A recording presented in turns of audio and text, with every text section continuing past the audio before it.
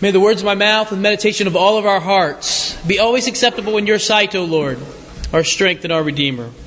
Amen. Amen. Please be seated.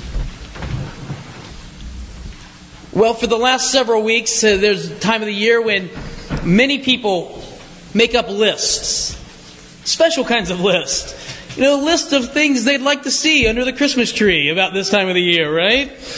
You know, maybe 2 or 12 or 20 or however many things are on your list. You know, maybe like one of my sons, a new Jag. I know it's not going to happen, but you know, you just put it out there. You never know, right? Maybe it's just a list that's kind of up in your head. You know, you're thinking, oh, you know, it'd be really nice if I got a new pair of slippers, or maybe a Snuggie, which is ridiculous, or maybe tickets to the Sugar Bowl. That'd be really nice, you know, something like that.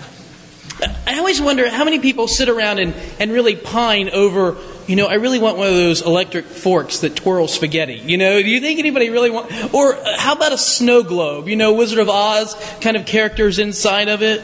I saw the other day a watch with a digital camera built in so you could like shoot pictures from your wrist. I wonder who wants that, you know? Who writes that down on their list? I have to have this.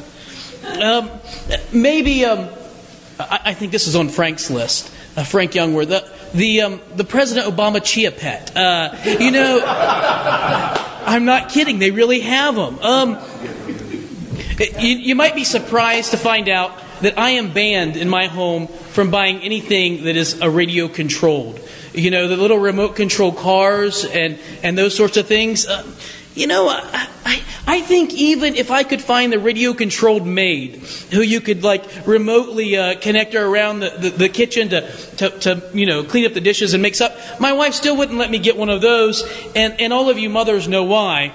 It's because over the years I bought so many radio-controlled cars and stuff like that I'm not allowed to have anymore because they get broken real quick, don't they?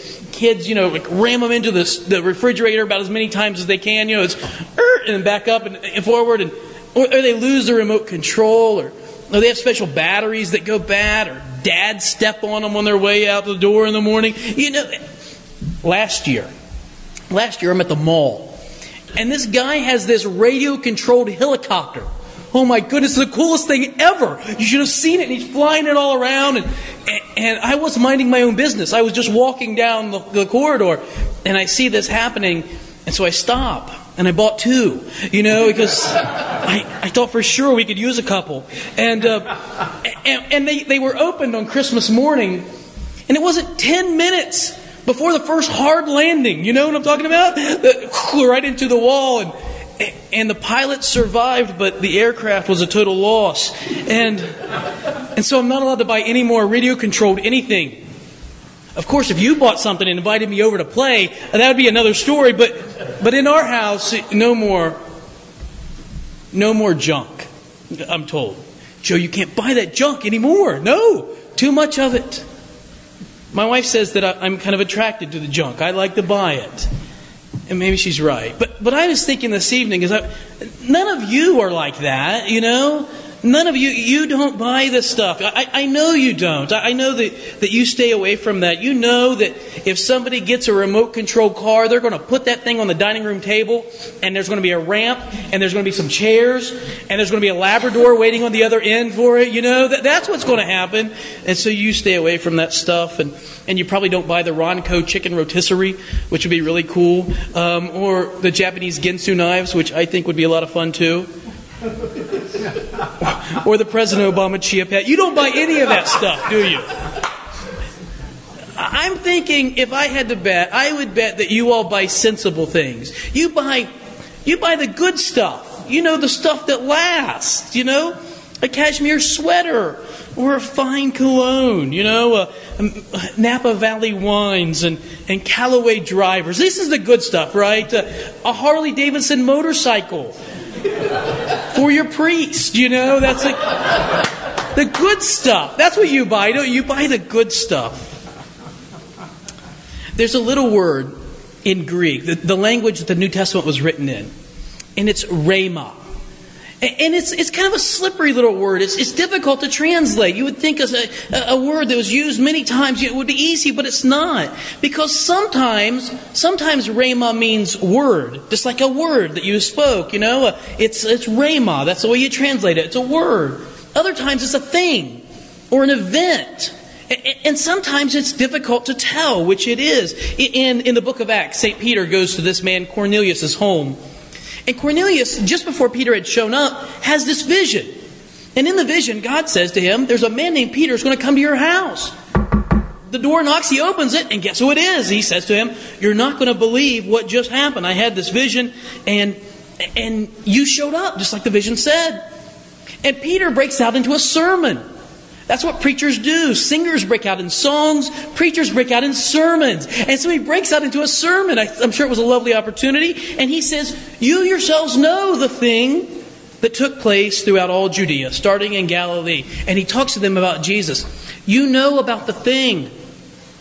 You know about this rhema, this thing that began in Judea.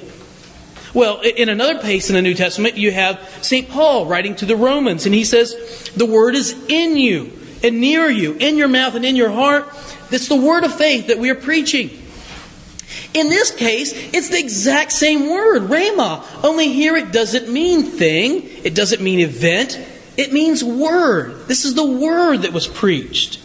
The word is the gospel. In Jesus, in Matthew's gospel, he says a message like, I tell you that every careless word, rhema, every careless word that people speak, they'll give an account for.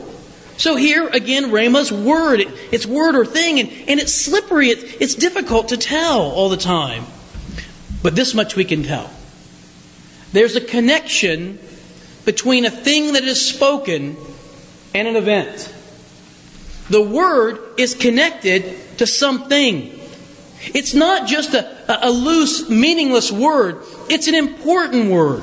It's a word that has some sort of reality in historical time-space reality. And it's in the Christmas story.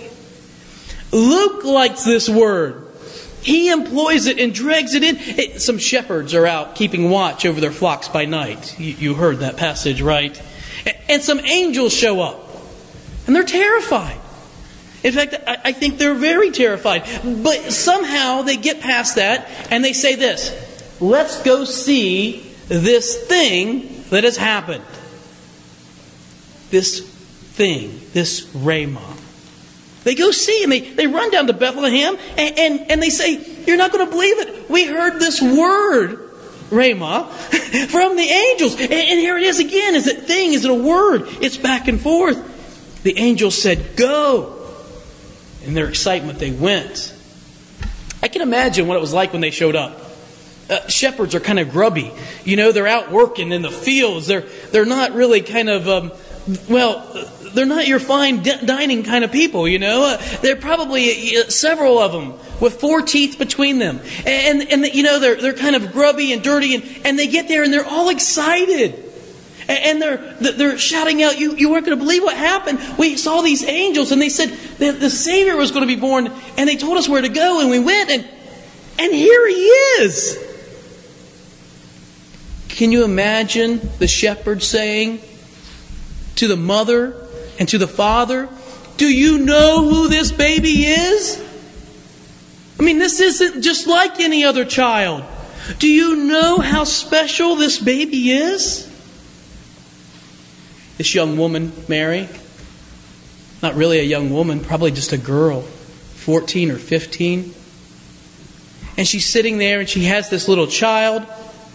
And I imagine some conflicting things are going on in Mary. This probably isn't the way she planned her life. she's probably thinking, this is really not the way things were supposed to go. And yet she seems to be treasuring these things. She ponders them in her heart. She pulls them together. And guess what? Guess what the word is for things there in that little verse? And Mary treasured these things. Oh, that's right. You were way ahead of me, weren't you? It's the same word, rhema in Greek. She treasured these things. What things? What things is she treasuring? The words of the shepherds. But they aren't just words, are they? They're words that point to a particular event. This child. Do you know who this baby is? Crazy question probably to ask to a mother. But I wonder if we know. Do we know who this baby is? You see, this is the message of the prophets. 700 years before Jesus was born, Isaiah the prophet was talking about this baby.